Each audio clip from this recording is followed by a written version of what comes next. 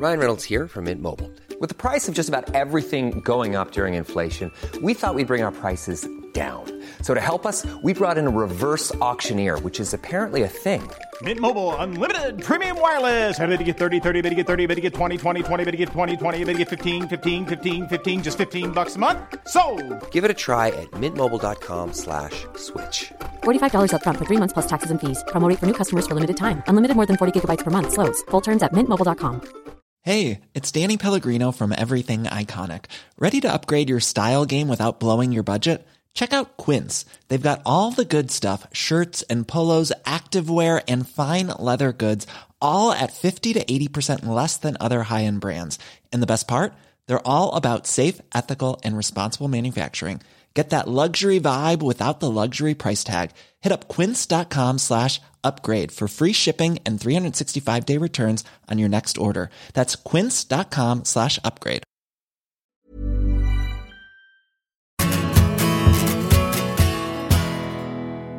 Welcome to the big interview Bite Size, brought to you by Bet365. I'm Graham Hunter, and in each episode, you'll hear an elite footballer tell a story that's guaranteed to brighten your day.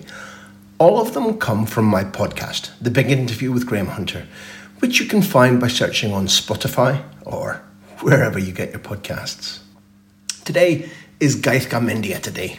At Valencia, my friend Gaizka was the most reliable penalty taker you've ever seen, perhaps in the world. He's going to tell you all of his secrets, so grab your pen and paper and listen up. David De Gea, it's too late. It was a process of obviously practicing and becoming more confident, and I think more than myself getting more confident, it was making people realize, well, this guy is not all just about running, and because that game I played as a right back, which I used to hate. Play right back. It's the worst position ever. So yeah, it was, like I said, it was. Did you have to say, boss, I want this? I want to be, not that day, but no, I want to be the penalty taker? Was more of the team, which is said, look, this guy is taking penalties, it doesn't miss him, because you know in trainings you always stay longer, and with the goalkeepers taking penalties, free kicks, that's always the joke. So I think I earned the respect by my teammates through that. I remember it was Mijatovic was the one that used to take them. We had Shalenko, the Russian guy. Yeah, they were the guys that used to take penalties. So came to that moment where I think Mijatovic missed one or two. Shalenko wasn't there anymore. So the guy said, I remember Camarasa and Giner, which was the more experienced players there, they said, you are the next one. We've seen you kicking the free kicks, we've seen you taking penalties, you're the next one. I was like, okay. So I take the penalty at the Bernabeu, Paco Bullo, and score. Can you remember it? Yeah, it was in the goal as you come out the tunnel on the right side, wasn't it? Yeah. But the guys, which I think is what makes me happier and proud of that, there was my teammates. They elected you. Yeah, they kind of saying, you know, this is the guy, normally the manager, he says 1, 2, 3, you take the penalties. But it was actually the guys trusting me to take it, and that I think that for me was a huge honour.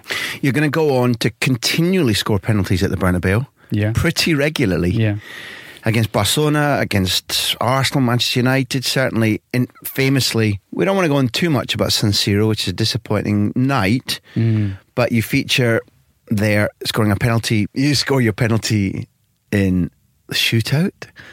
I guess you score for Borough against Everton and Spurs in the two. I miss a Spurs one. Then we come back to that. Yeah. But you'd accept my proposition that at one stage you were the world's best penalty taker. What was the mentality? What was your technique? What went through your head? A practice, learning process, and watching other players doing it.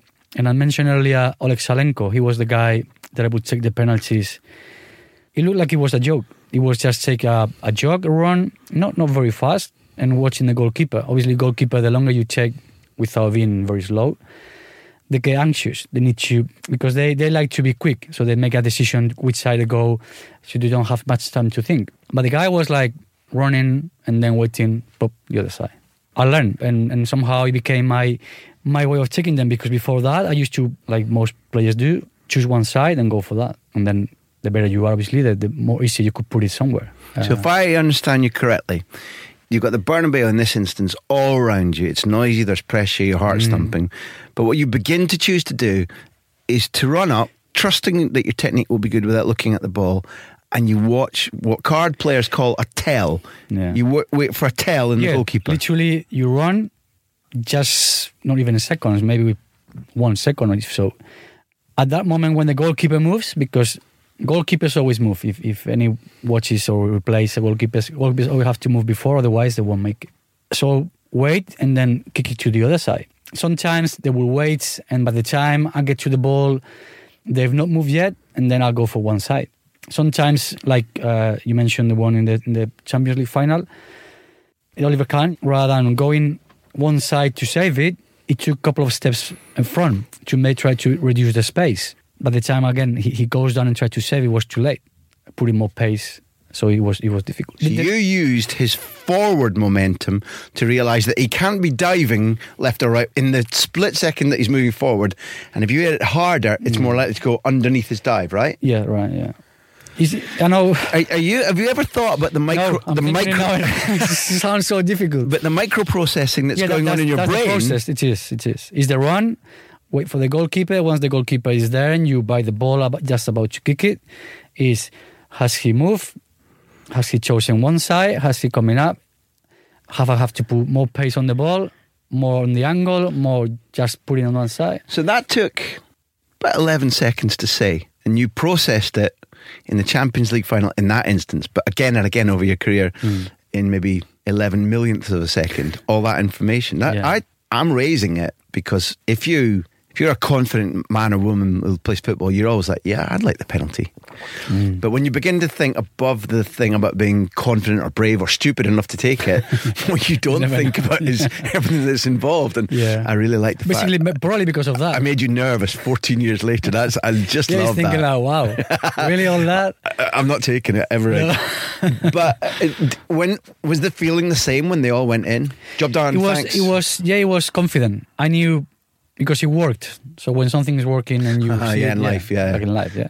Thank you for listening to the Big Interview Bite Size, brought to you by Bet365. All of these stories come from my podcast series, The Big Interview with Graham Hunter. There are interviews with over 100 elite footballers on our archive. Search for the show on Spotify, YouTube, or wherever you listen.